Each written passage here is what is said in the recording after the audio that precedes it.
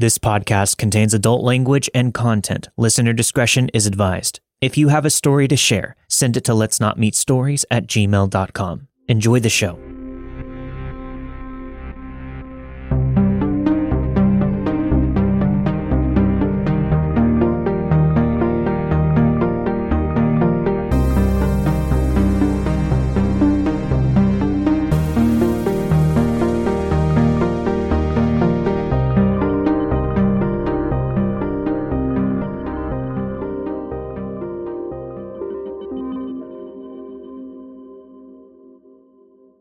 This happened to me a few years ago, back in 2017 when I was 14.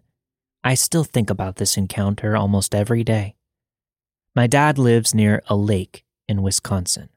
There are only about 100 people who live in the neighborhood. My brother and I spent every other weekend up there, so we knew pretty much everybody. My dad's house was the second to last house at the top of this large hill. At the very top of this hill was a gas station and a diner where I would work over the summer. At the bottom of the hill was a lake and a small beach. On the morning that this happened, I was waitressing at the diner.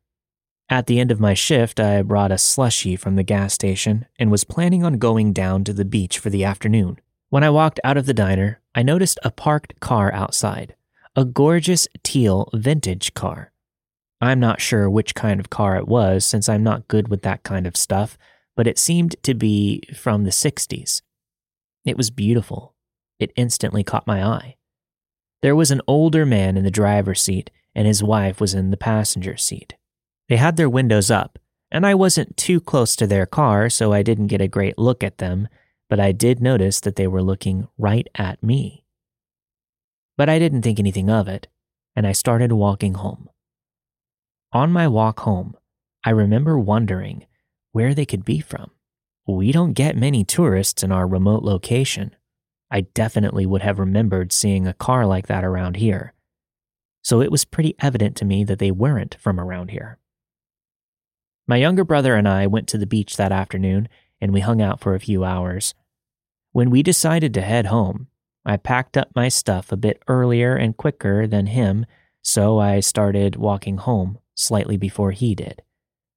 By the time I started to walk up the hill, I saw my brother walking behind me, and there was probably about half a city block distance between us. He could clearly see me, and I could clearly see him, but we were too far away from each other to talk. I heard a car approaching the hill from behind me.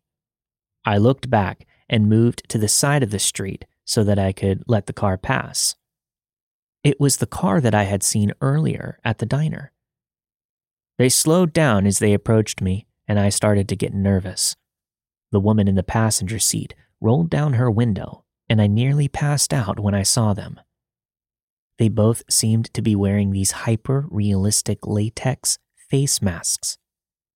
There seemed to be no beginning and no end to these masks. There weren't any noticeable holes for eyes, and there was no seam to be found at the edge of the neck. They were wearing some of the best masks I had ever seen. They must have cost a fortune. But as realistic as the masks were, it was very obvious it was not their skin. Something about them was so off. The woman asked me for directions to a highway that I had never even heard of. I wasn't driving yet, so this in and of itself wasn't weird. I let them know that I didn't know where the highway was that they were looking for. But I pointed out the highway by the diner since it leads out of town. They thanked me, rolled up the window, and drove away. I ran to my brother and told him what happened. I told him that I saw them at the diner earlier in the day. I recall them looking normal when I saw them before, but you had to be really close to them in order to notice these masks. The masks were that good. But once you saw it, you couldn't unsee it, and it's obvious how strange they looked. There was something so unsettling about this. Other than wearing these masks, they didn't really do anything else odd, but I guess that stopping and asking a girl who was clearly too young to drive for directions was pretty odd. I had never seen anything like this couple before, and I haven't seen anything since. I mentioned it to my dad when I got home, but he didn't have much to say about it. I still feel deeply unnerved when I think about them, more than 6 years later. Why the masks? What were they doing in our small community, and why did they ask a child for driving directions to a highway?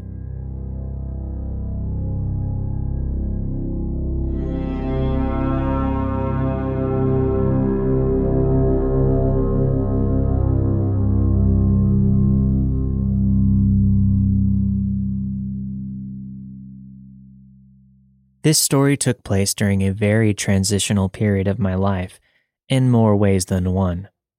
I was freshly 18 and still hadn't shed the air of invincibility that comes along with being a teenager. However, I had developed situational awareness that arose from years of trauma that made me grow up too fast.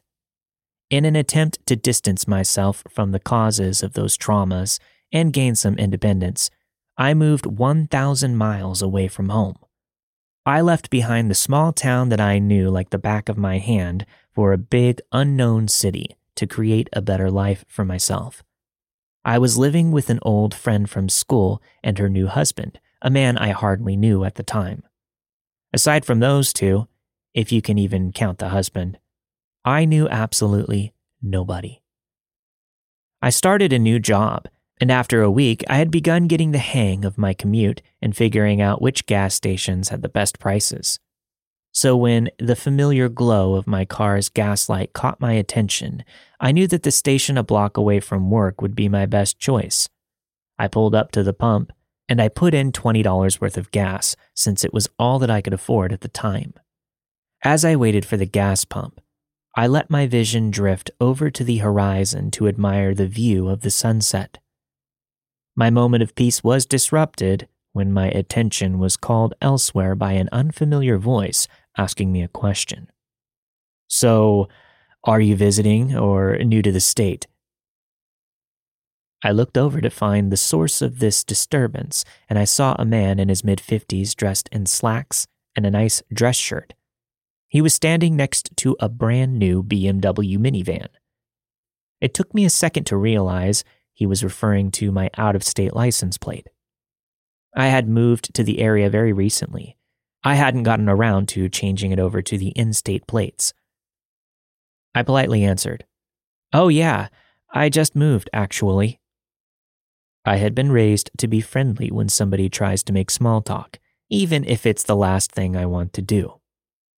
The man followed up with another question. "Did you move out here with your family?" As this man smiled at me, nothing about him or his appearance raised any alarm bells. Despite this, I had an uneasy feeling creeping in from this question. I knew that I wasn't a good liar, so I opted for a half-truth. "I'm living with a friend right now, but I have family out here too." I wanted to slap myself as soon as the words left my mouth because I knew I hadn't been convincing enough in my response, and I could tell that he thought the same. I turned my attention back to the slow ticking of the numbers on the pump, hoping that this was the end of the conversation. As I focused intently on the slowest gas pump ever, I thought if I focused hard enough, it would go faster.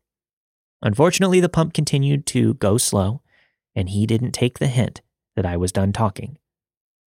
Or perhaps he just ignored my cue and he asked, "What are you going to do for work out here?" His first question unnerved me, but this one had me confused as I was standing there in khakis and a red Target t-shirt with a name badge. I felt the answer to his question was fairly obvious. My confusion turned back to unease as I realized that I worked at the only Target within a 30-mile radius. If I confirmed what was already obvious, I would be giving away the exact location of where I could be found daily. Feeling stuck, I reluctantly replied, "Target for the time being." My stomach churned with his next words. "You're far too pretty to be working at Target." To some, This might be fairly innocuous as a comment, but I've experienced enough older men giving me unwanted attention, so I knew where this was going. Typically, a comment like this is followed by a proposition of some sort. I've even been offered money in similar instances, but always declined. Having dealt with this before, I started mentally forming a polite rejection to deliver. But then he continued. I've been trying to find a new concierge to hire for my business. You seem perfect. I stared at this man, trying to get a read on any underlying message that he was trying to send. I studied his gaze for any signs of ill intent, but didn't find any. And yet, my gut was telling me not to trust this guy, regardless of what my eyes were observing. He elaborated. You would be amazing for the job. You can even keep your ear piercings in. But I'm not so sure about your tattoos. We will have to see what we can do about those. You're beautiful. The men would love you. After being bombarded with this barrage of unexpected statements, a million thoughts started racing through my brain. What do my piercings and tattoos have to do with anything? And the men would love me? What men? What kind of concierge is this? What kind of business recruits employees at gas pumps? But the thought demanding my immediate attention with deafening loudness was, how do I get out of this conversation and far away from this man? I laughed uncomfortably as I fumbled with the pump, trying to get out of there. Then I felt him making his way toward me. Not wanting to be completely caught off guard, I faced him. He handed me a business card and said, here's my info if you want to give it a shot. You could make a lot more than you do at Target, that's for sure. I took the card. The cardstock had a thickness that is usually reserved for important people with important job titles. The weightiness of the card felt like nothing compared to the weight that I had on my chest from this interaction. I smiled and said, thanks, I'll let you know, and then speedily got into my car without taking another glance at the smiling older man or the card in my hands. Heart pounding, I peeled out of the station. I had one hand on the wheel and the other hand on my phone as I called my mother, who was back in my home state.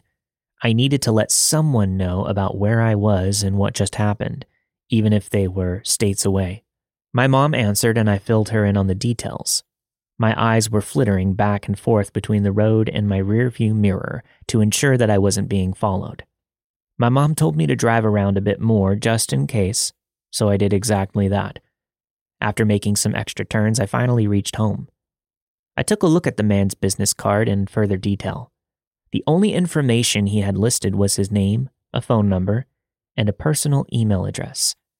Nothing was tying him to any business in particular. There was nothing on this card indicating his involvement with any business, yet he implied that he was a business owner. I tried to look him up online. Nothing came up aside from a bare-bones Facebook page including nothing but a single picture of the man that I saw at the gas station holding a newborn baby. I feel like most people would think it's just a grandfather holding his new grandchild. But something still didn't feel right. Everything about him felt perfectly curated to make him seem non-threatening. This man was perfectly polite. There wasn't anything about his disposition that made him seem like a threat. Nothing about him should have scared me, but it did. And I think that that's the scariest part. Not all danger that you face in life will be accompanied by neon warning signs. Sometimes danger could manifest in the form of a well-dressed person driving a luxury minivan. I don't know if he was planning something or if he was genuinely trying to recruit a new employee. All I know is that I never saw him again. Who knows? Maybe I missed out on the career of a lifetime by trusting my gut. But honestly, my gut still says I hope I never meet that man again, whether he has a high-paying job to offer or not.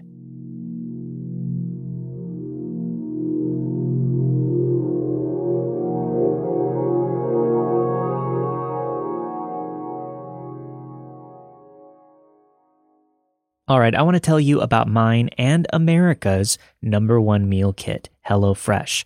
With HelloFresh, you're going to get farm-fresh, pre-portioned ingredients and seasonal recipes delivered right to your doorstep. It's perfect for the holidays because you'll get to spend your time shopping for gifts and sipping pumpkin spice lattes instead of fighting your way through the grocery store crowds, only to find that they're sold out of exactly what you needed. With HelloFresh, you just choose your recipes, select the delivery date, and relax knowing that dinner is on the way. We always use HelloFresh around this time of year because things get so hectic and it's hard for us to figure out what to eat, get to the store, and try to put something together at the last minute. HelloFresh makes our meals easy during the holiday hustle and bustle. Plus, you're going to save money with HelloFresh. Their home-delivered recipes are cheaper than takeout, and everything is pre-portioned so you aren't wasting any food. With over 45 recipes and more than 100 seasonal add-on items to choose from every week, it's easier than ever to find something everyone will enjoy. Go to HelloFresh.com/LNMFree and use my code LNMFree for free breakfast for life. One breakfast item per box while subscription is active. That's free breakfast for life at HelloFresh.com/LNMFree with code LNMFree. Now back to the show.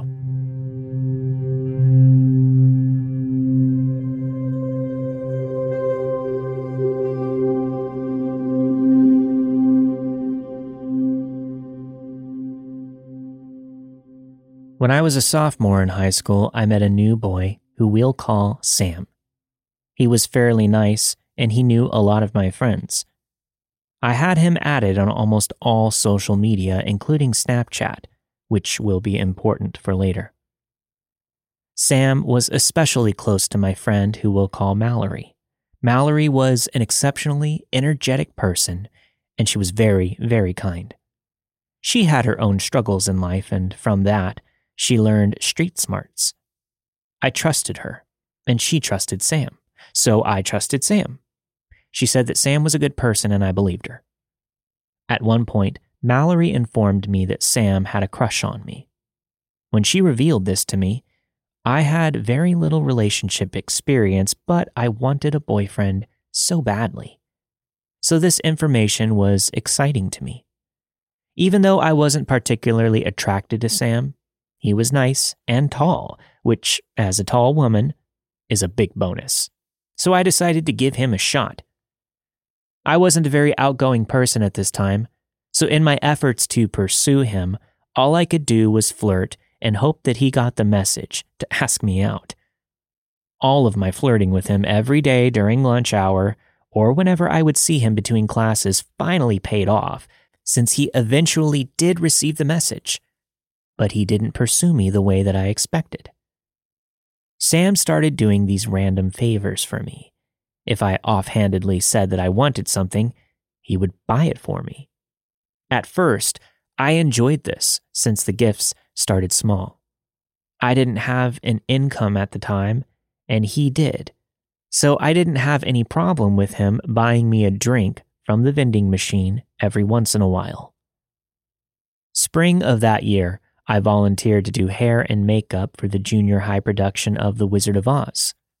As someone who loved theater but was too shy to audition, I was beyond ecstatic to be involved in the production.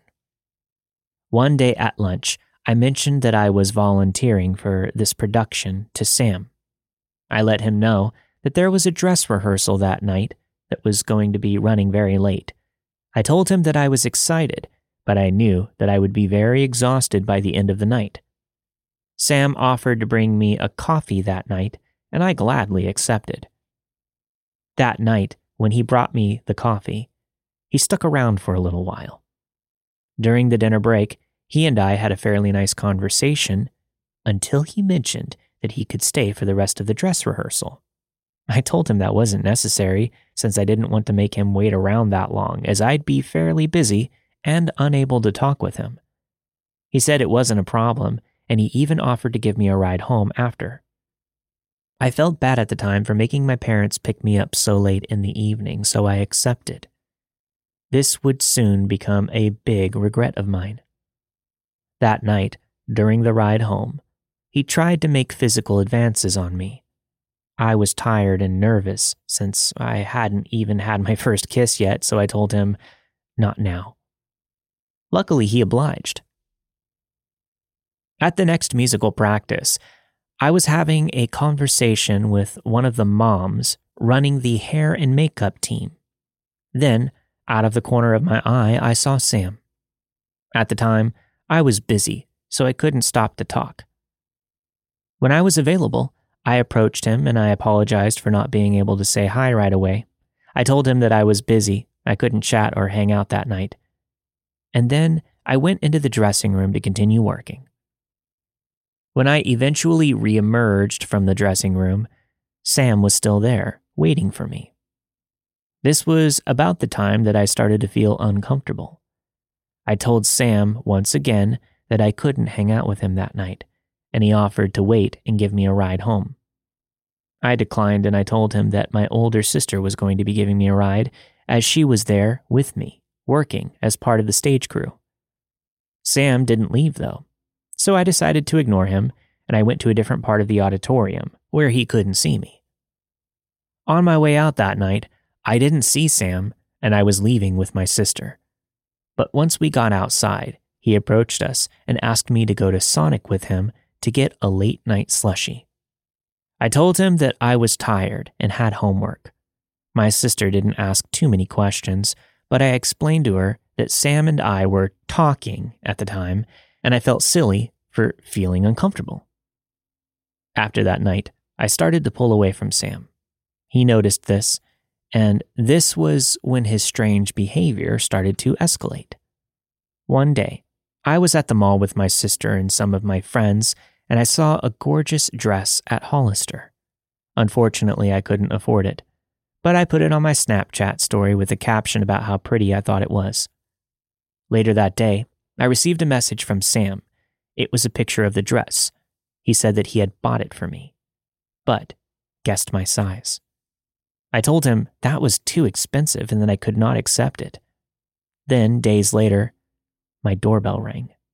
When I opened the door, there was a blue velvet box sitting on the ground with a note for me. Inside the box was a diamond necklace and earrings. They were very expensive and clearly from Sam. This was when my sister started to really ask questions. I finally told her what was going on, as I was genuinely scared. Sam began to show up at other places that I was at and continued showing up to my musical practices.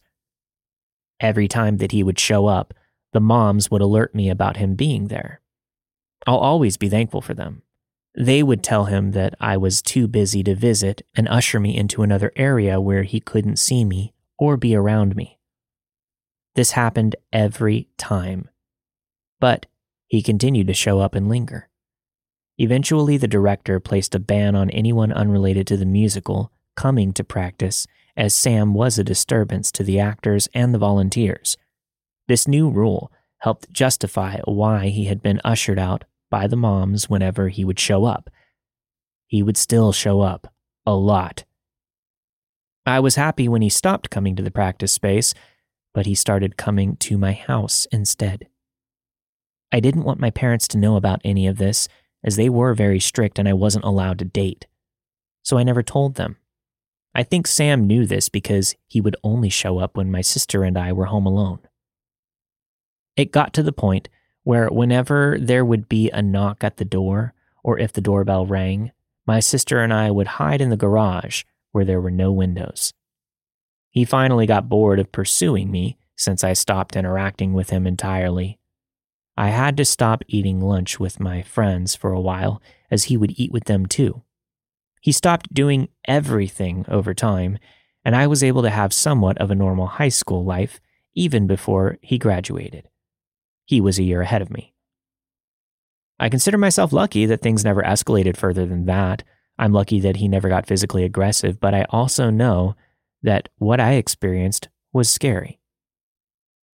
So, to my high school stalker, the guy who made me feel scared to be in my own home, let's not meet again.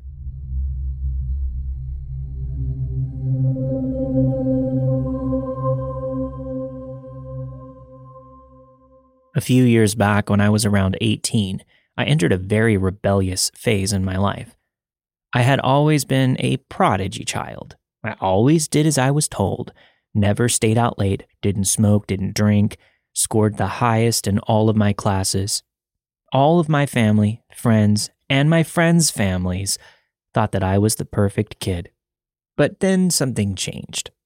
I was on a lot of medication due to my health, and I started going through bouts of depression.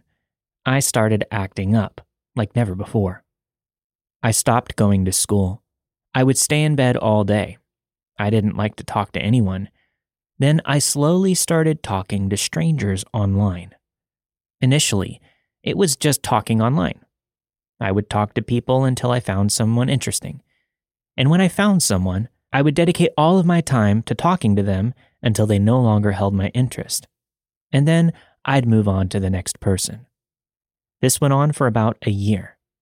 Then I eventually started meeting these people in person. Most of these meetings were sexual, as I was being very reckless. I slept around with more people than I'd care to admit. And regardless of my lack of concern for my own safety, I somehow never met anybody that had any evil intentions. After I focused on someone, we would meet a couple of times, do the thing, and then that was that. That was the routine until I met this one guy. I was talking to a couple of guys at the time, but I wasn't in any sort of relationship. I was just being out there. So, this guy started talking to me and asked me about my hobbies, my interests, and what I do. I told him that I didn't smoke or drink, and he was shocked. I told him it wasn't that I had never done it. I tried, but just didn't feel like it was my thing. We talked for a couple of weeks. I ended up talking about how I've been going through depression. At first, he just listened, but eventually, he started telling me that I should try smoking. He said that it would help alleviate my anxiety and my stress. I always turned it down, but he was relentless. After a month or so of talking online, we decided to meet. We never had any sort of sexual conversation or anything, so we were just going to meet up as friends. I was also supposed to meet another guy, an acquaintance, to get something that I needed. So I suggested to the guy that I was chatting with online that we should meet briefly for lunch, and he could drop me off at the other guy's place. He agreed, and we decided on when and where to go. The day that we were supposed to meet, we met at a local cafe. We had brunch, and then I got into his car for him to drop me off at the place that I needed to go. It was a good 45-minute drive, so I put on some songs and decided to relax. 5 minutes into the drive, he offered me a cigarette. I declined, but he kept insisting until I gave in and agreed. I opened the box, and there was only one cigarette in there. I told him that it was the last one and asked if he was sure he wanted me to smoke it, since I knew that he would have enjoyed it more than me. He said yes, he wanted me to have it. I took the cigarette out, and there was something odd about it. It didn't look like it was store-bought. Rather, it looked like it had been hand-rolled. But then again, I had never smoked enough cigarettes, so I really couldn't be sure. I went ahead and lit it up and smoked. I couldn't smoke even half of it. It made me inexplicably nauseous. So I gave up halfway through and offered it to him. Instead of smoking it, he put it out and threw it away. I thought that it was weird, but assumed that he probably just didn't want to smoke while driving. Well, 30 minutes into the ride, I started to feel very sick. My whole body was shaking. I was extremely nauseous, and I could barely keep my eyes open. I kept telling him I wasn't feeling good, and that maybe we should go to the nearest emergency room instead of where we were going, but he kept telling me to relax and lay back. Everything about that ride felt so off. I told him to stop the car and drop me off anywhere, but he refused. All I could think of was pulling out my phone and calling for the police. But he noticed what I was doing. He immediately stopped the car, and I got out. But I couldn't even stand. I sat down on the side of the road and I called the guy I was supposed to visit. He immediately drove to where I was, picked me up, and took me to his place, where I threw up all over the living room multiple times. For the next hour and a half, I just laid back on his couch. My body was trembling. I was constantly throwing up. This guy brought me water, gave me some electrolytes, and kept insisting that he take me to the hospital, but I refused. I have no idea what I had smoked, but I was certain that it wasn't just a plain old cigarette. I was scared that if it had been some kind of illegal drug, the hospital would have caught on. I would then get into trouble. And I absolutely did not want my parents to find out what I had been up to. So I continued to lay there on his couch. I kept throwing up to let whatever was in my system out. All these years later, I'm now married to the guy who picked me up from the roadside and helped me through an insanely embarrassing time. To the random guy from the internet that had to have laced my cigarette with who knows what, let's not meet.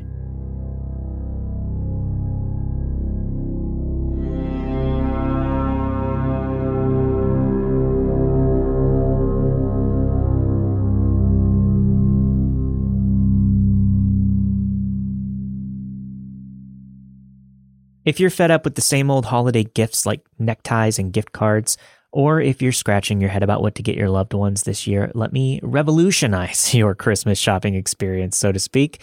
What you really need is a gift that's not just thoughtful, but it's also unique and personal. You need to get a skylight frame. Whether it's for your significant other, friend, sibling, or grandparent, a skylight frame is a wonderfully sweet gift. It's a state-of-the-art touchscreen digital picture frame that allows you to effortlessly share photos directly from your phone. You can even do what I did and preload it with cherished memories before handing it over as a gift. You should have seen the joy in my mom's face when she unwrapped her skylight frame and turned it on. All of those special moments instantly came to life. It's the perfect, unexpected delight for everyone on your gift list. And using Skylight Frame is a piece of cake. The setup takes less than a minute, and you can effortlessly send photos from your phone to the frame using the free Skylight app or just a unique email. Everyone in my family is asking for one this year. Make sure you don't miss out. As a special limited time offer for our listeners, get $15 off your purchase of a Skylight Frame when you go to skylightframe.com/meet. To get $15 off of your purchase of a Skylight Frame, just go to skylightframe.com/meet. That's SKYLIGHTFRAME.com/meet. Now back to the show.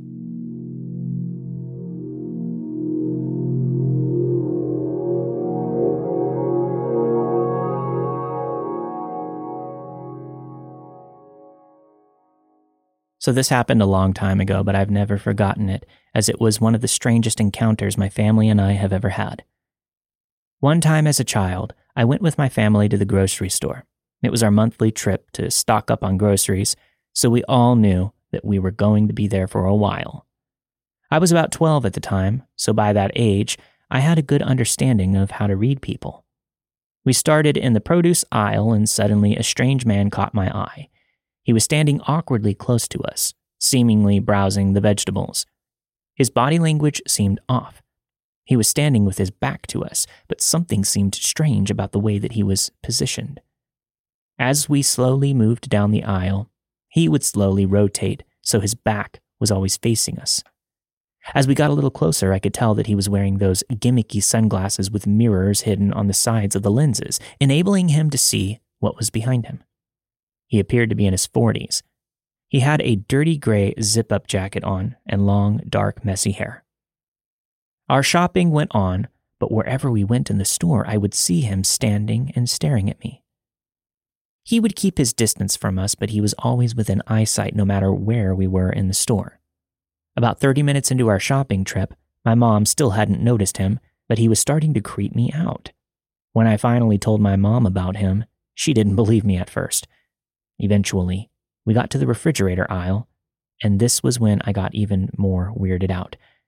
Whichever aisle we were in, he would quickly pace past us, occasionally. At this point, he wasn't even trying to look like he was shopping. My mom and sister took notice of his behavior and also seemed concerned now. At one point, we were grabbing something off of the shelves, and I could see him standing on the opposite aisle, peeking through the shelves at us. He still had those strange, gimmicky sunglasses on, but now his hood was pulled up. We started to walk faster while doing some random zigzags throughout the store to see if he was really following us. We were also hoping to possibly lose him, but he would always keep up. He was acting very suspicious, and while he continued to keep his distance, he was still diligently keeping up with us.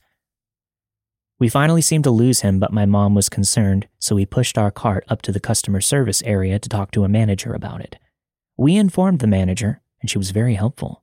She was able to find him based on the description that we gave her, and she talked to him. We waited at the counter until he sent her back to us with a confused look on her face. She walked up to my mother and said, "He told me that you're his mom?" My mom and sister were very concerned, so the manager just rang us up right then and there. She said that we should leave, and then the grocery store staff would escort the strange man out of the store. We walked out to the car, and my sister and I stayed close to our mother. We were met with a horrible sight, though. The man was standing at the end of the parking lot across from our car with his head slightly tilted and a huge grin on his face. Needless to say, we floored it out of there. But we could still see him just standing there watching us as we left. Whoever that guy was in the sunglasses, let's not meet again.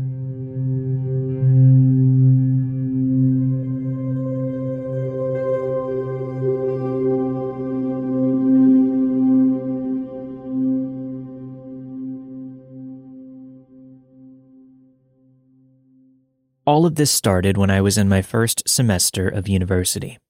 I had just graduated college not too long ago and had entered into a program that I would come to resent after a while. During that time, I was adjusting to taking public transit daily for an hour and a half to get from where I grew up in the big city to study. It was somewhat of a new adventure for me. In a lot of ways, I was just beginning to sprout as an individual and trying to carve a path for my life while also opening myself up to a new environment. I have longtime friends who went to the same facility as I did, but at that time, our schedules wouldn't always line up. This meant that a lot of my days were spent traveling back and forth and walking around the city by myself. I really wanted to try and expand on my horizons during this period. I was ready to meet new people and have new experiences. In a lot of ways, I wanted to find a good community on campus that could help me satiate my boredom and loneliness. I can be extremely extroverted, but sometimes I find that it takes a lot out of me to try and actually pursue and maintain friendships that haven't been established years prior. One day, however, I met Joel. I distinctly remember exactly how it all went down. I was on the phone with my fiancé, and I was walking out of the on-campus Starbucks with a decaf coffee. I had one earbud in as I was heading to class through a small stretch of an underground passageway. This passageway is under the street, and it connects the school's library building to the actual building that has classrooms. As I was hastily making my way, I saw this short and stout guy who appeared to be roughly around my age at the time. I was 21. He had a thick brown beard and a hat on. Our eyes met, and I was about to simply walk past him, but he asked me something in a very calm and charismatic tone. "Hey, sorry to bother you. You look like you're a pretty busy guy, but I was wondering, do you mind participating in a survey about religion? It's for one of my classes." To this, I regret answering, and I wish I had simply continued walking, but at the same time, I was becoming compelled by the notion of formal religious institutions and questioning my own religious faith, particularly Christianity. "Sure," I replied. He then introduced himself, and we went through a small survey about religious affiliations and perspectives on religion. He informed me that a small group of students like himself were planning on getting together as a group to discuss various religions to gain new insights to create a community. Of course, with the prospect of finding some new friends on campus and exploring my own spiritual perspectives, I gave him my phone number after he asked for it. He said that he would contact me sometime in the following days with details regarding the meeting. Upon entering my first meeting, I sat down in this very crowded room filled with seats at our school. I was greeted by Joel alongside a bunch of other members. They introduced themselves to me and vice versa. They were all extremely kind to me. We began our group meeting, and I was a bit shocked to find that the sole topic that we were to discuss was Christianity. I wasn't aware that we were only going to be discussing Christianity. It was against what Joel had proposed this group was going to be about when we met.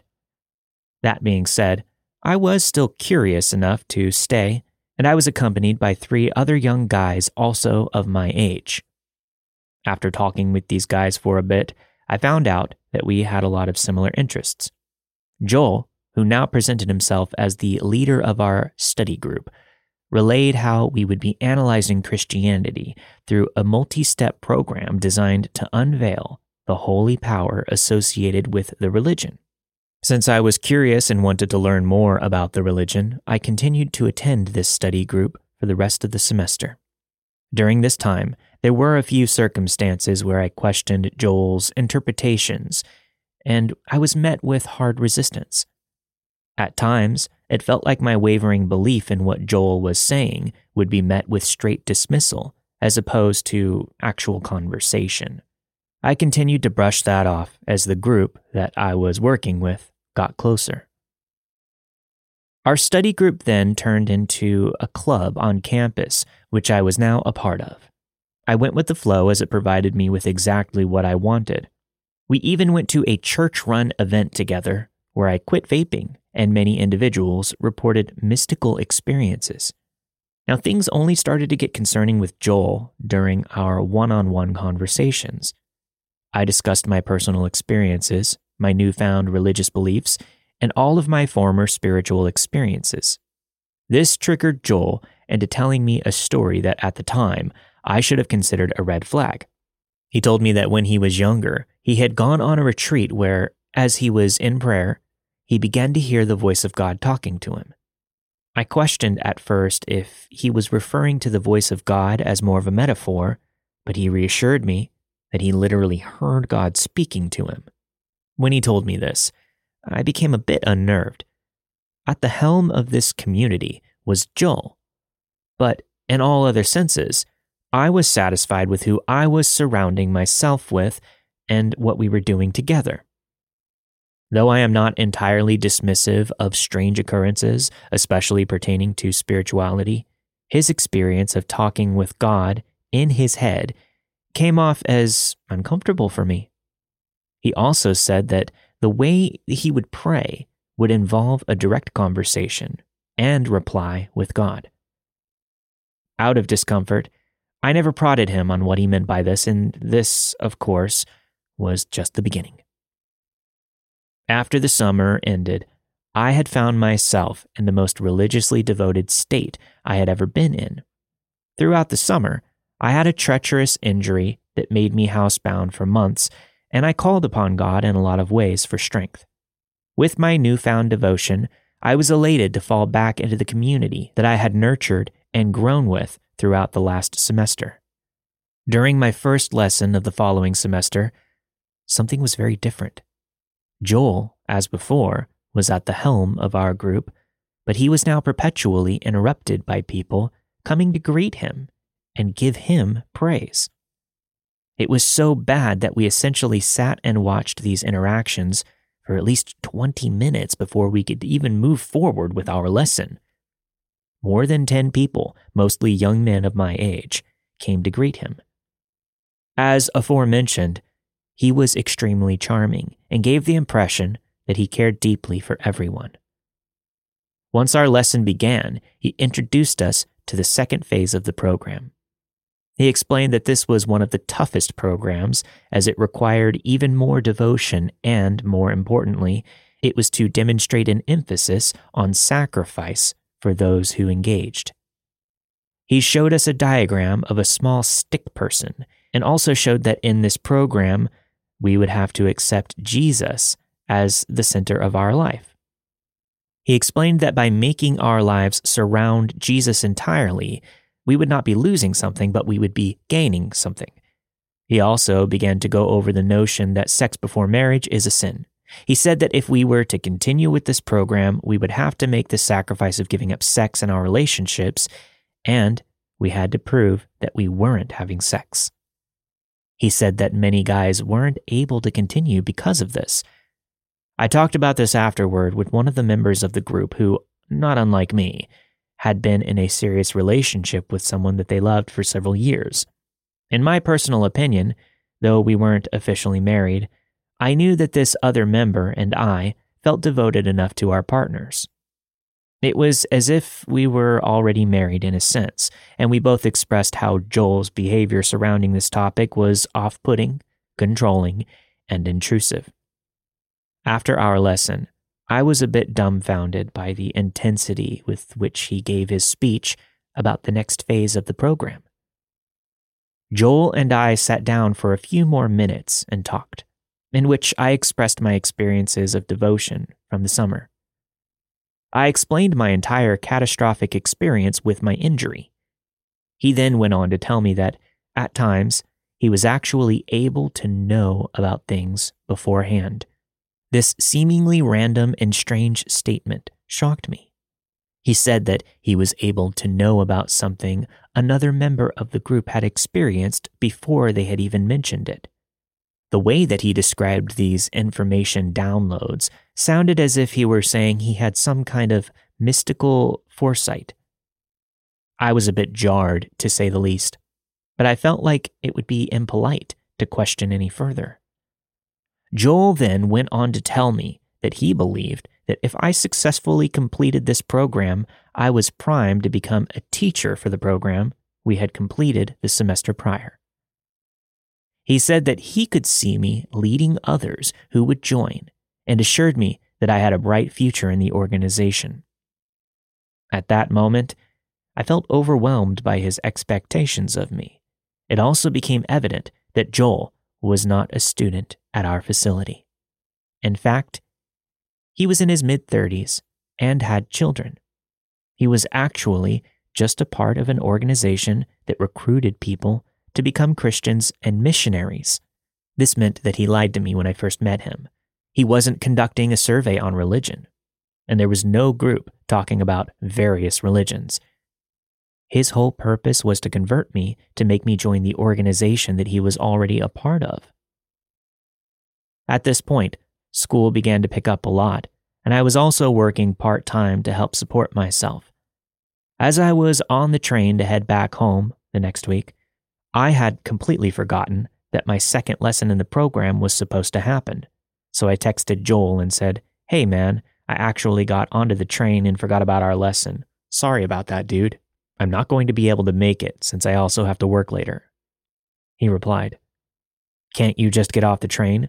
Try and get here as soon as possible." I was a bit dumbfounded by this. Since I was living an hour and a half away, it wasn't easy to get off the train and head back in the opposite direction, and he knew that. He knew the area I lived in was rather remote and a long distance away. I also told him that I had work, which he had outright disregarded. "No, man. Unfortunately, I can't come in today. Have a good lesson," I replied. He quickly responded to that. "Come on, man. Just get off the train. Come back." I was now annoyed. Not only did I feel like he was commanding me, but I also felt that he was blatantly disregarding the fact that I said no. So I didn't answer him. I talked with my fiancée about how I was starting to feel about the whole ordeal. I told her about how I felt guilty about having feelings of wanting to distance myself from the group. I simultaneously expressed not wanting to lose the community and friends that I had established along the way. My fiancée said that by the way Joel was acting, and with regard to the things that he had said, she was starting to become uncomfortable about the whole situation herself. I remember sitting in bed thinking about leaving the group and how the prospect made me feel physically ill. After that, I had been given everything I wanted in a community, with the exception of who was at the helm. There was an event the following Friday that was going to be at the church, which was organized by the community. Originally, since many of my friends from this group were going, I intended to go as well, but alas, I was scheduled by my boss to work that day, so there was no way that I was going to be able to attend. I knew that Joel would be insistent upon me coming anyway, so when Joel texted me to remind me about the event, I told him that I wasn't going to be able to make it due to work. To this, he replied, "What? Bro, no way. You've got to come. Take work off and find somebody to cover your shift. God wants you there."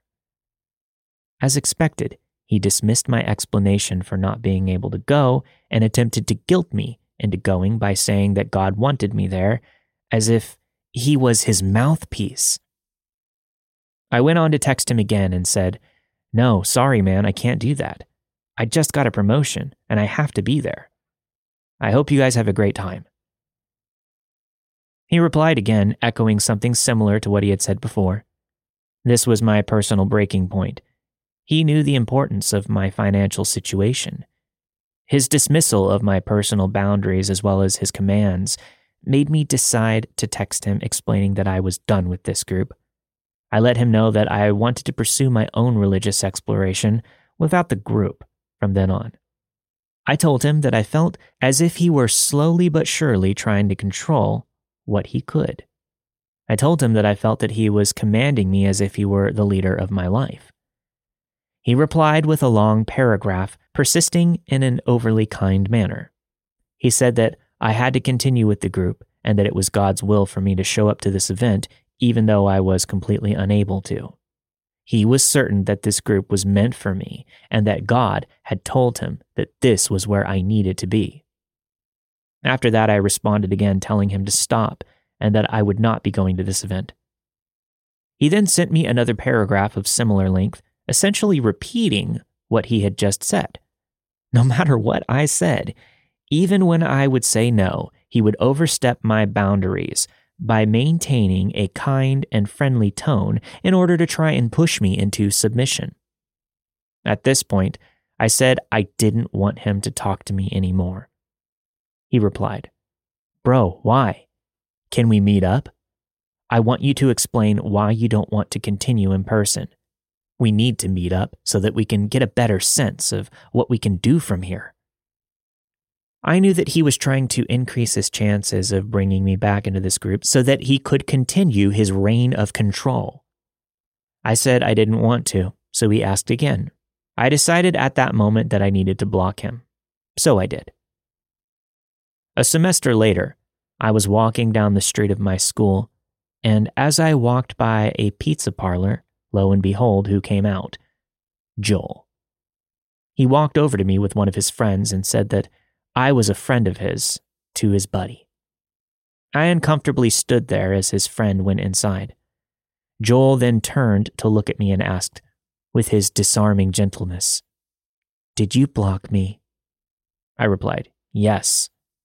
He said, "You should unblock me. That way we can meet up and talk because I really want to know why you left the group." I was frustrated, but I said, "Okay," before continuing on my way. That night he texted me on my Instagram, insisting that we meet up again, and I blocked him there as well. In short, I'm thankful for my fiancée, who is the love of my life. Without her, I'm not sure I would have been strong enough to leave this group and his control. The fact of the matter is that there were other guys in that group who had absolutely nobody. They had nothing, making them prime targets for this charismatic and controlling freak. There were members of that group who were at higher levels, so to speak, who had completed all of the programs. They were emaciated, as they had become such restricted fundamentalists. Their lives and their openness to new experiences were significantly thwarted by Joel and this group. Beware of who you let into your life. Just because somebody is nice to you does not mean that they do not have ulterior motives. Also, learn to stand your ground and respect yourself. If you say no, mean it. Joel, you controlling cult leader, let's not meet again.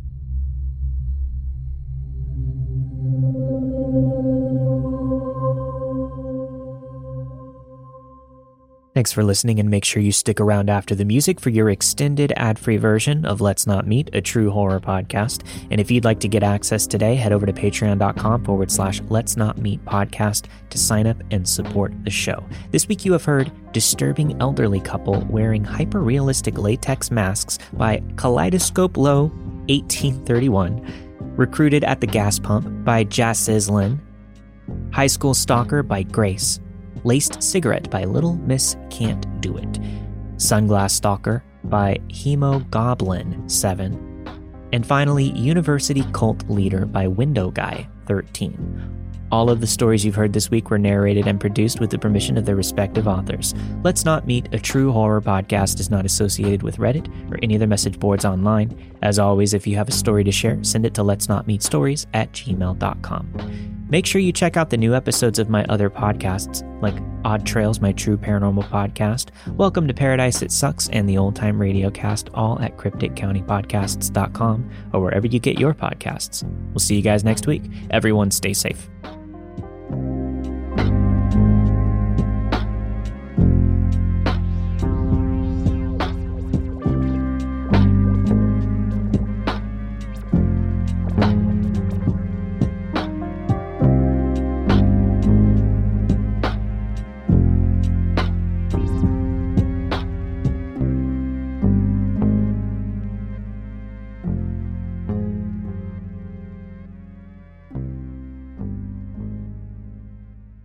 I started listening to this podcast in